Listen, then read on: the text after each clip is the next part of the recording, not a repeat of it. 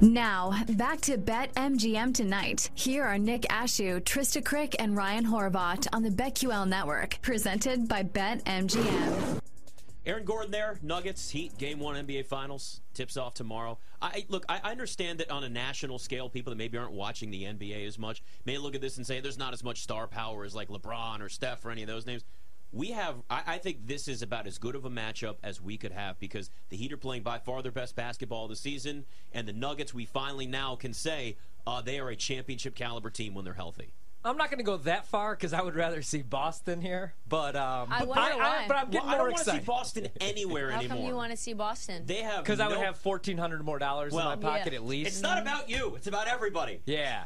Well, I think it would have been a better series. And Why? I have a take that Jimmy Butler's never going to be the best player on a championship team, and I'm 4 games away from that. Ryan Maybe is just hanging on to his own stuff. It's Ryan's bet, and then it's Ryan's it's all opinion. about we're just living in Ryan's world. That's what I tell my wife. It's my world. You just live in it.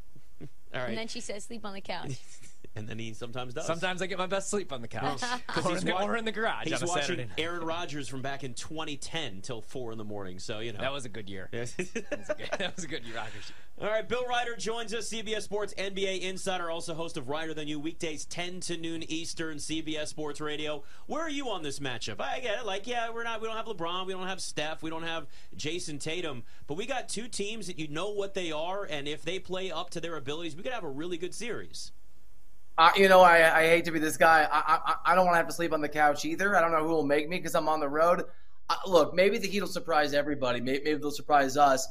I think it leans really heavily in the Nuggets' favor, and I've been wrong on the Miami Heat guys.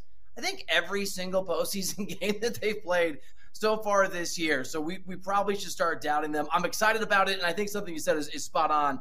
I don't know if people realize how incredible Nikola Jokic is. I mean, it's just he's won 2 MVPs, but there was pushback on the idea of a third this year. I don't think a lot of folks watch Nuggets games, the casual fan. So people that aren't familiar with his game and his unique skill set are in for a real treat. You know, the Nuggets have the most efficient offense a team has had for the first 3 rounds, I think, in the last 6 years since the Cavs in 2017. So what do you think Miami does here defensively? Because it's easy to say, you could let Jokic just be a scorer, take away everybody else, Porter Jr. and Jamal Murray. But what do you think the game plan should be defensively for Miami since Jokic has been so dominant? It's going to be really tough. And Eric Spoelstra talked about this today at his press conference in which he was I think, guys, he would have rather been anywhere on the face of the earth than visiting with the media. He had a pretty intense edginess to him. But on this, he perked up because it's going to be a real challenge for him. And I think the short answer is I don't think they can double him. He's too good of a passer. We know that Bam is 6'9", and Jokic is almost 7 feet tall. He's 6'11", and Nikola is such an incredible passer. I think you're going to throw Bam at him, and you're going to understand that Jokic is going to score 30 or 35 or 40 or hell, who knows, 45 points. And you're going to do everything in your power if you're Miami to shut down Jamal Murray, to shut down Michael Porter Jr., to make sure a pretty good supporting cast around those guys don't contribute. And it's Jokic is the only guy who beats you. I could be wrong because Spoelstra was keeping his cards pretty close to the vest. But Jokic's passing ability is so remarkable and he's so unique. And the offense really runs through him, his vision plus his size. I think if you double him more than a little bit, he's going to burn you every time. If you had to make the case for anybody else other than Jokic to win MVP, who would you go with, Jamal Murray or Porter Jr., do you think, in this series? It's a great question because my brother and I, we pool resources for our biggest gambling bets, and we were discussing this today, and we had this exact conversation, and my answer to him with my money and our money was, let's not bet on anybody who's a Denver Nugget that's not Jokic. I think it has to be Jokic. But if it's not, it is Jamal Murray, and the number's pretty good, and the argument, and this is something Spoelstra brought up today too, Jamal Murray has literally scored in his career 50 points in a playoff game. He is capable. Doesn't mean he can do it, and the Heat are a severe challenge, especially for what they can do defensively. But there's a world where Jamal Murray goes off and has some sort of incredible 55-point game. The series is small, right? Maybe it's a 4-game sweep, and so those numbers, that game sort of pumps the numbers a little bit, and he averages some remarkable points per game, has a bunch of assists, plays really well, and he sneaks it out. But if I'm betting my money and I'm betting that Denver's going to win the series, I'm probably betting on Jokic every time. Bill, why does everybody think that Miami is going to be stupid enough to play zone on Denver? I think because we saw it so much against Boston, and it became something that worked for Miami so incredibly well. But you're right; they're not going to go. They're not going to go zone. I mean, look, I don't know because Eric Spoelstra is such a unique thinker maybe there's a version of that he constructs that we're not thinking of. But I think the reality is that Denver has too much offense, too many shooters. You guys brought up MPJ, Michael Porter Jr. I mean, the guy is at least, maybe not in volume, but he is one of the most talented three-point shooters in the NBA. You're not going to be able to go zone. And the thing that the Heat are going to be challenged by is they don't have the height, the width, the athleticism to combat some of these guys. So there aren't any good options. But I'm with you. They're not going to roll zone. I don't think they're going to double Jokic very much. I think they're just going to understand that they're going to have to go face-to-face and overcome the odds one-on-one the way they've overcome the odds. They'll tell you at every step of this postseason, every facet that they faced. Yeah, Michael Porter Jr., just watching him play, when this guy's healthy, we've been begging for that for years, and we finally got this opportunity. I know it's a long shot. I did bet him 20-1 to be the highest point scorer throughout the entire series. There's a reason why it's 20-1, but I just think that if I put a little sprinkle on that, just given sort of the matchup and the opportunity they have there. But what does he bring that's so unique to this team that makes it so when Denver goes into this and says, we've already got two stars, everybody's talking about Jamal Murray and Nikola Jokic, but there's going to be a lot of attention on them. He can change things completely and make things a nightmare for Miami.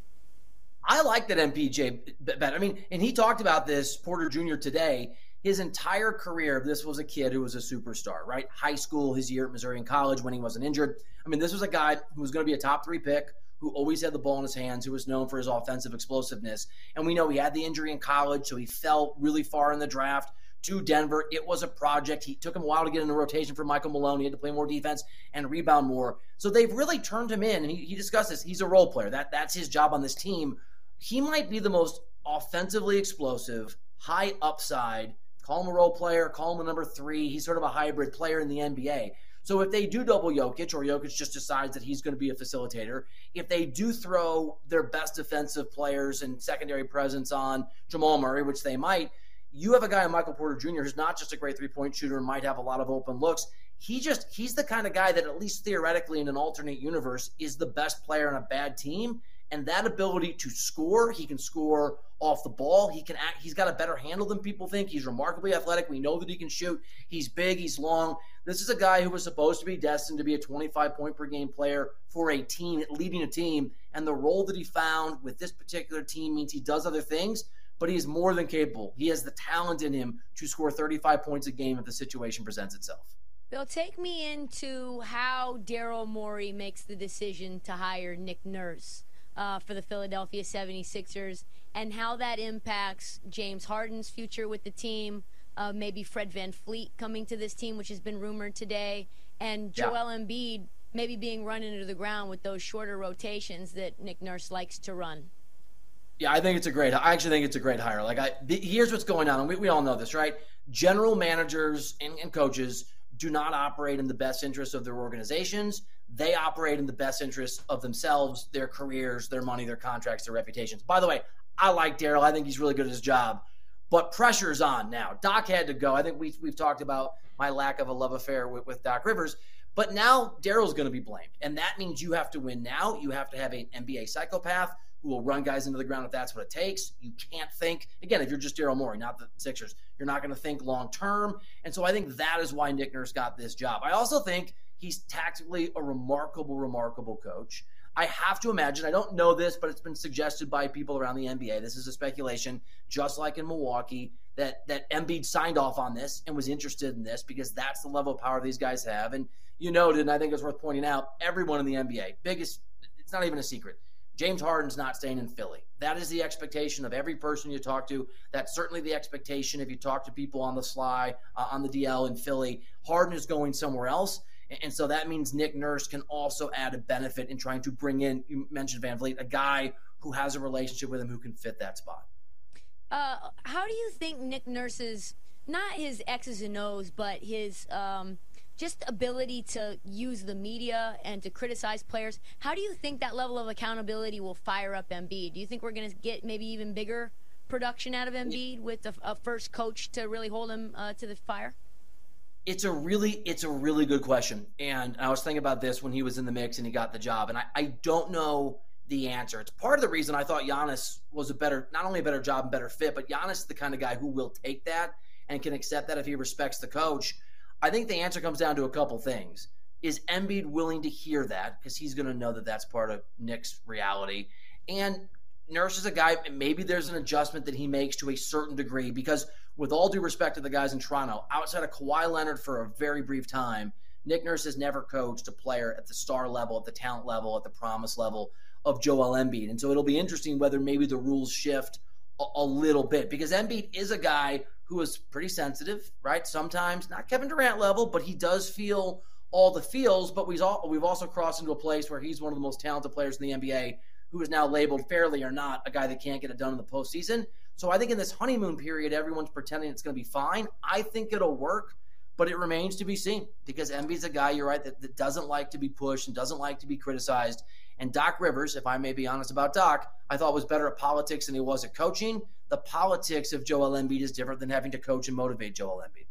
Talking to Bill Reiter, BetMGM tonight, when we look at sort of teams that had letdowns this year in the playoffs, especially the East, the Bucks, the Celtics, how much change, if any, will we see from those organizations? Because we look at the odds. I mean, Boston's still plus 550 next year to win the title. Do both these teams run it back?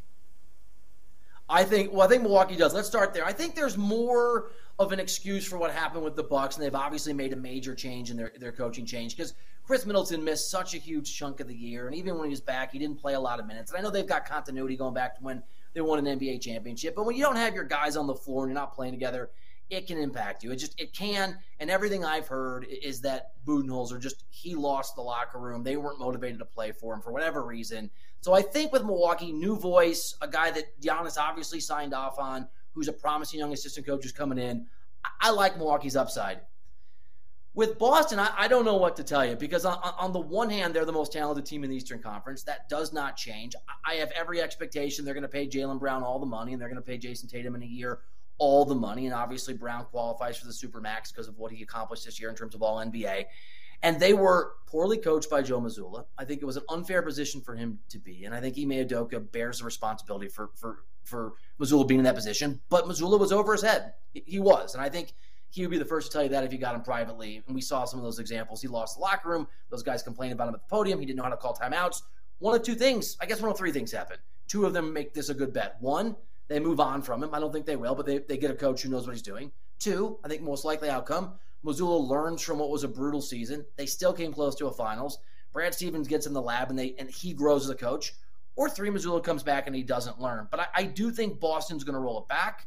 I do think there's a chance Mazzulla, who's widely respected, just shouldn't have had this job for 2 or 3 years, is a much better coach next year than this year. Malcolm Brogdon wasn't healthy. That's a really underrated piece of what they can do. So I actually think Boston's in a really strong position next year, as long as they have a coach who's capable of having some respect in the locker room and understanding the magnitude of the expectations in Boston when the next postseason rolls around.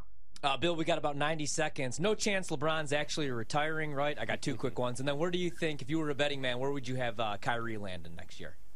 Let me tell you something. I once saw Rihanna at a game in L.A., and I did a what's up? Yeah. And the odds that she was going to be interested in having a longer conversation than hello is the same odds as LeBron retiring. He's not retiring. It's not happening. It's not reality. Look, Kyrie wants to be a Laker. He wants to play with LeBron. I'm just talking to folks. LeBron wants Kyrie to be there. So the question becomes, does Rob Pelinka, after the moves he made at the trade deadline, have the political capital to do what the Lakers want, which is tell LeBron no? That's a big question. I don't know how that'll finalize itself, but Kyrie wants to be a Laker and LeBron wants him there. We got to actually still got about a minute here or so. The chances LeBron actually does play with his son. I feel like my theory has always been he waits, goes back to Cleveland. Cleveland somehow gets him. It's a big conspiracy theory, but I think it'd be such a great way to end his career. Yeah, look, it would be great for LeBron. Here's what I think is going to happen. I think it depends on the level LeBron plays at, because if he's still playing at a level that's either serviceable for a team that wants to compete or just good enough that it sells tickets, somebody's going to reach for Bronny. And I think LeBron will go play for that team. And so if you're Orlando or you're Portland and Dame's not there anymore, or you're, Wembanyama's a Spur now, so that doesn't work. But whatever, you're some small market that can't fill seats. LeBron for a year might be a reason you reach for his kid when you should. I would love to see it, guys. I would love to see him in Portland. Yeah, well, I know you would, but you'd want Dame still there too. Chicago would be a nice landing spot. You know what? Knicks will take him too. How about that? All of our teams, we all want LeBron. Doesn't matter how old he is. Bill Reiter, CBS Sports Radio, CBS Sports NBA Insider. Always good to talk to you, man. Thanks for coming on. Thanks, Thanks, Bill. guys.